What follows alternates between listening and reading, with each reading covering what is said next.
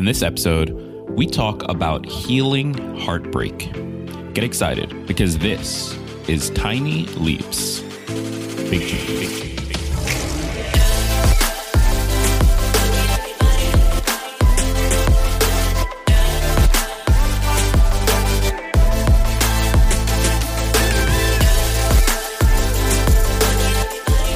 Welcome to another episode of Tiny Leaps.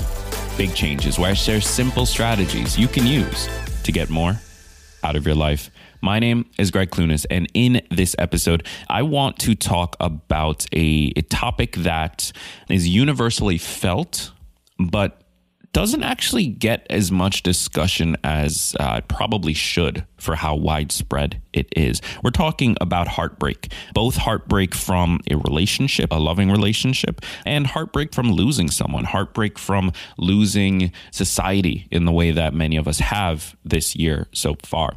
So this is, I think, a very important topic, especially this time of year. Many of us are dealing with the repercussions of not being able to attend our family functions during the holidays, not being able to see the people that we love, be around the people that we love. And we're experiencing a lot of heartbreak. So I think this episode is needed right now. Now, before we jump into it, two things. One, today's episode was written by Sophie Sumter. She is a writer here on the TLBC team, and I'm super pumped to share it with you because it's excellent. I really, really think that it's an excellent episode. So make sure you stick around till the end, and also make sure you connect with her over on Instagram. The link is in the description of this episode. And number two, support for this episode comes from New Year. 2020 has been a rough year for a lot of people, but no matter how hard you were hit, there's one lesson we can all walk away with. The plans we create for our lives in 2021 need to be more flexible than ever before.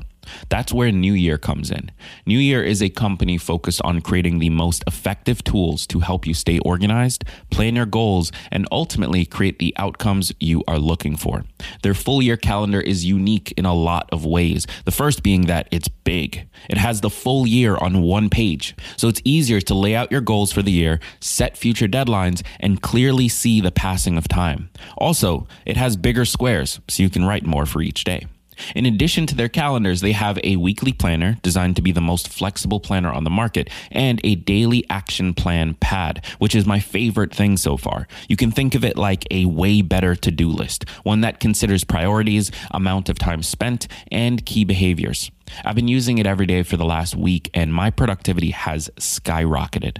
New Year was founded by a designer and an entrepreneur, so you know that all of their products are designed beautifully and efficiently to help you create results fast. So as you create your plans for 2021, I encourage you to use the right tools for the job to increase your chances of success. Check out New Year today by visiting newyear.net/tinyleaps and use the coupon code TINYLEAPS to get 25% off your order. That's newyear.net, spelled NEUYEAR. newyear.net/tinyleaps. Coupon code TINYLEAPS to get 25% off a beautiful full year calendar, weekly planner, or daily action plan. But you've got to hurry because this offer is only available through the end of January. Visit newyear.net/tinyleaps today and use the coupon code TINYLEAPS for 25% off. Heartbreak. It's universal and may happen many times over the course of our lives, but that doesn't stop it from being painful. Whether it's the loss of a loved one, the death of a beloved pet, a divorce or breakup, or the end of a friendship, heartbreak is consistently, across the board, downright awful. It's the dreadful catch-22 of human experience. Getting to experience the beauty of love puts us at risk of experiencing great loss of this love. Heartbreak doesn't get easier. There's no suit of armor that we can put on to protect us from it. But there are tools that we can implement to help us make it through the most tumultuous stages of grief. Tools that we can use to heal. Today, we're going to be talking about the many different strategies that have been explored, researched, theorized, and tested for healing heartache. And I'd like to highlight that word, heal, before we continue. It's important to me to emphasize that the road to healing is not straight and narrow. Sometimes it goes on for miles and miles in the direction we want to be heading until one day we wake up and are back where the road began. Grief can be complex. If you're struggling with grief or loss, please don't hesitate to reach out for help. While there are tools that can help you along the way, there's no shame in reaching out to loved ones or medical professionals for support when the burden is too big to carry alone. According to a 2010 study published in the Journal of Neurophysiology, the brain registers heartbreak similarly to how it registers physical pain. This can be partly attributed to the different hormones that are released when we experience a heartbreaking event. When we love someone or something, our brain is flooded with those feel-good hormones, dopamine and oxytocin. Instead, when we go through heartbreak, we experience higher levels of cortisol, the stress hormone. Cortisol is integral in the body's fight or flight response, which is why we are more likely to experience negative physical side effects when we go through heartbreak, such as appetite change, anxiety, nausea, acne, or rapid heartbeat. It's as if your body is experiencing a shock to its core. When we move on from these events without fully processing them and healing from them, we risk spilling our pain over into new relationships and interactions with others in our lives. Not allowing the wound to fully heal by suppressing the pain, slapping a Band-Aid on, or quickly moving on to another distraction doesn't make the heartache disappear. Instead, it shoves it back to a corner in our mind, only for the pain to resurface at the most inconvenient time. You deserve to heal on your own time with your own support system in whatever way works for you. Psychologist Guy Winch describes heartbreak not as a journey, but as a fight. This is especially true when experiencing romantic heartbreak. The Kubler-Ross model of the 5 stages of grief first highlights denial. This is the stage in the breakup where we attempt to fill in the blanks and make up scenarios in our head to explain why the breakup happened. What did we miss? What could we have done differently? It may also be at this stage where some simply refuse to accept the reality for what it is. To begin your fight, it's imperative that you accept the truth. What has happened is now over. From there, we enter the stage of anger. Despite getting a bad reputation, anger on its own can be a very powerful and important emotion. For many, anger is a motivator. What we need to actually watch out for is the method by which we release anger. Harming others and lashing out with our anger is not constructive and can do more damage to the relationships that we still have in our life. Instead, sit with your anger. Accept it. Be angry. Use that anger to motivate you towards strength. As the stages of grief progress, we find ourselves bargaining, begging for this lost love to re-enter our lives. In reality, the relationship has ended, and it's our responsibility to remind ourselves why.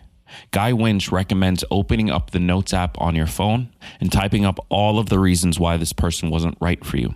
All the nasty, gritty details, the pet peeves, the moments that made you roll your eyes or go to bed upset. Don't let yourself forget them. When the brain craves those feel-good chemicals, it may encourage you to get that dose in any way possible. This includes thinking of this lost love in a romanticized way. This also may include pulling up their social media throughout the day to check in on them. Here's where you need to remind yourself that you are still in a fight. You're fighting the addiction of this person in your life, the dopamine and oxytocin that they allowed you to release. So instead of pulling up that Instagram page, consider reading your list of reasons why they were wrong for you. Now, of course, this is helpful for romantic relationships. This is helpful for platonic relationships. But this isn't helpful when you lose someone that you love to death, when you lose a pet that you love. In those scenarios, you just have to push through. You just have to allow yourself to heal in whatever way works for you. Because there's nothing that went wrong.